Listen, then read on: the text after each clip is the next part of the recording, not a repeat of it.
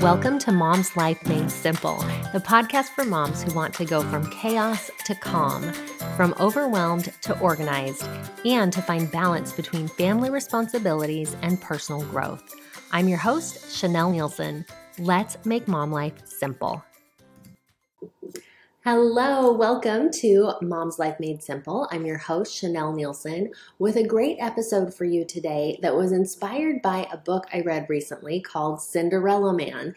If that sounds familiar, it's probably because you've watched the movie like I had. It came out maybe early 2000s with Russell Crowe and Renee Zellweger.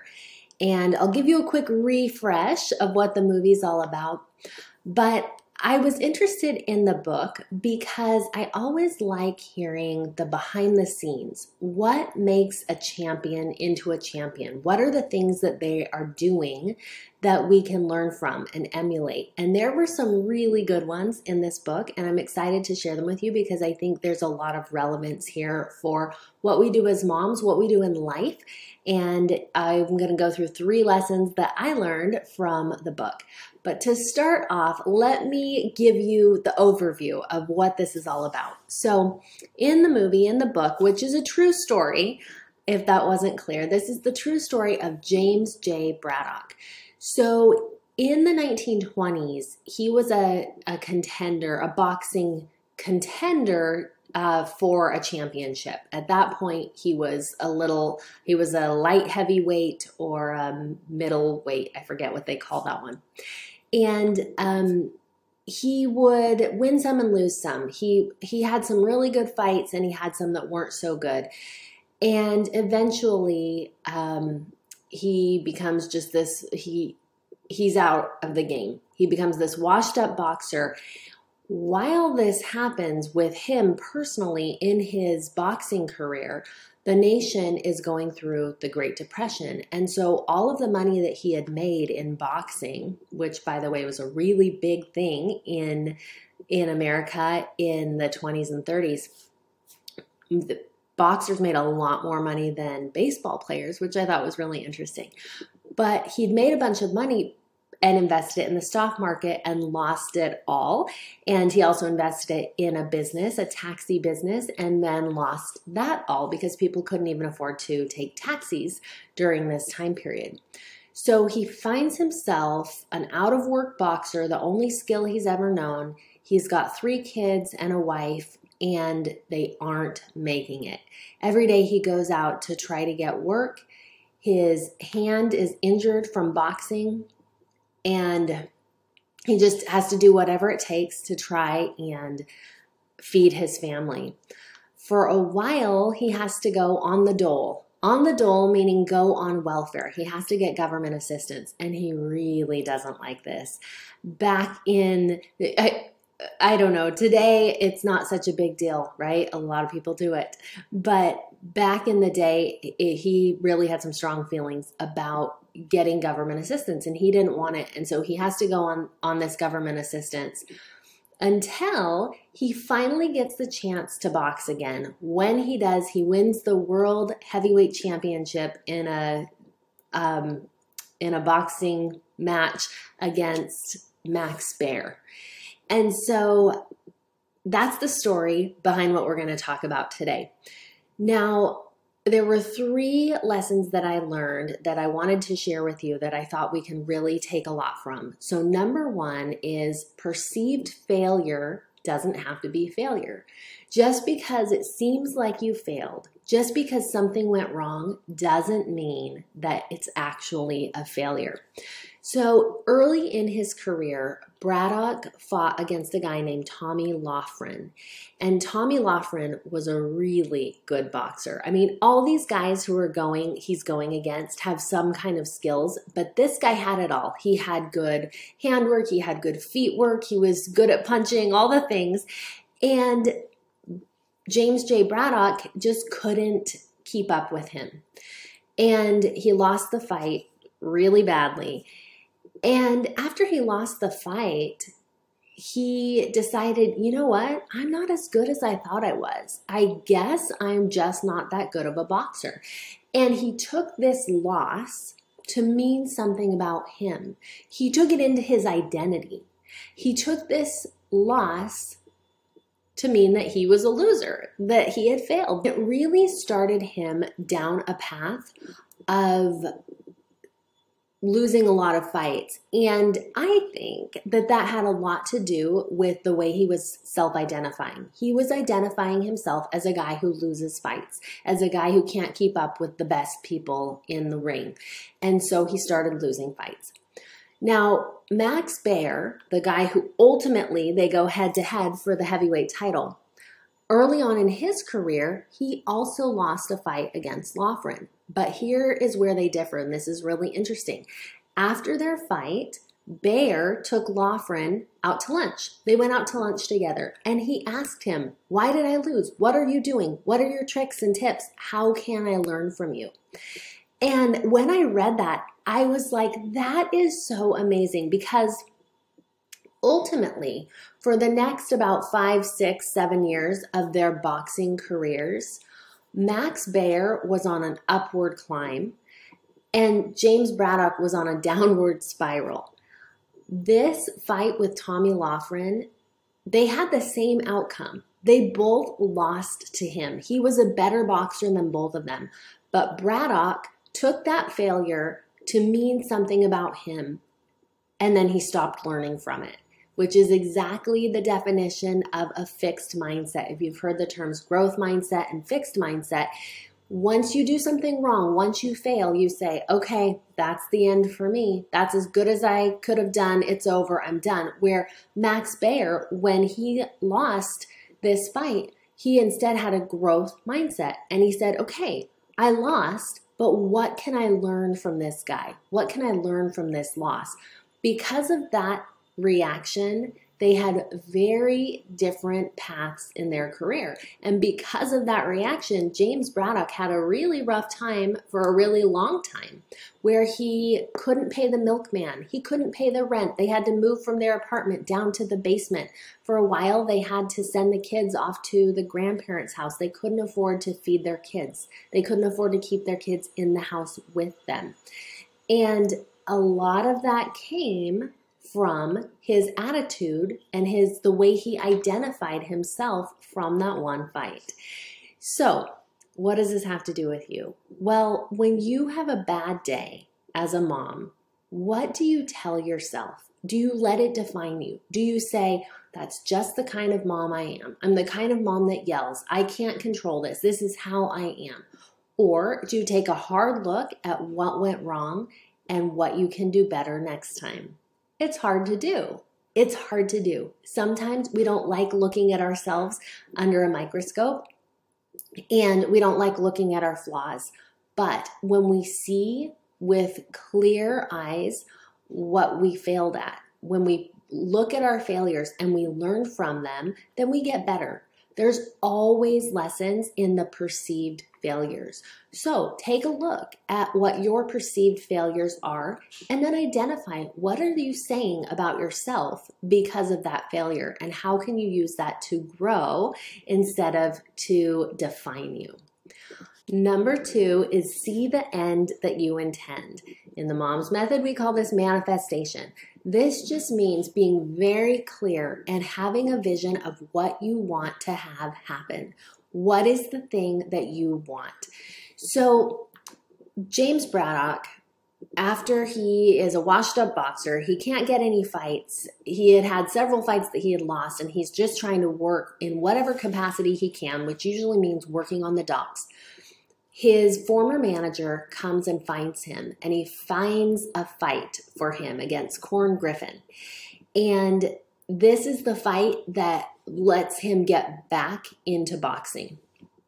And when he wins this one fight, he wins $750, which is a decent amount of money. To give you some perspective, on welfare, he was getting $29 a week. So this is a lot of money for him to have at one time. $29 a week, by the way, was not enough to pay everything they needed to pay. They were still behind on everything. So when he gets this $750, he pays the milkman, and he pays all of his debts at the grocer, and he pays his landlord, and he pays the electric bill. but he has a little bit of money left over. And what he does with it is he goes to the welfare agency and he says, I want to pay you back for all the money that you've paid me. And the guy who worked there, who knew him personally, said, Jim, you don't have to pay it back. It wasn't a loan. It's just money that you can have. You don't have to pay it back. And he said, no, I want to pay it back. And his friend said, you don't know if you're going to get any more fights. You don't know if you're going to be coming into more money. So why don't you just keep it for now? Because he didn't have such an excess that he didn't know. He didn't know if things would get hard again. And so James Braddock agreed. And what he did instead was wrote an IOU. IOU for all the money that he had gotten from the welfare office. And this is the part that I want you to pay attention to. He dated it July 1st. The World Heavyweight Championship was in June. Now, at this point, he didn't know if they were going to let him fight. He wanted to contend for the World Heavyweight Championship, but he hasn't been in the running in a long time. They did a write-up of the top 19 boxers that would be contenders for the World Heavyweight Championship. He wasn't even on the list. And yet, in his own mind, he was seeing it very clearly that by July 1st, he was going to have the money from the heavyweight championship to pay this man back. See the end that you intend. Vision what you want. When your vision for your future gets that clear that you can say, well, you're right, I don't have a ton of extra money today, but I am going to have it by July 1st. If you are that clear in your mind, then you are going to start to see changes that are the way that you want things to happen. As moms, we don't always get to control, we don't get to control a lot. We don't get to control the way our kids act or how things go for them, and yet we're very invested in that. One thing that we can take back and that we can do is to envision a happy outcome. One of the ways that I do this, I have a picture in my room, in my office that I'm looking at right now, and it's a picture of what I envision for my son's future.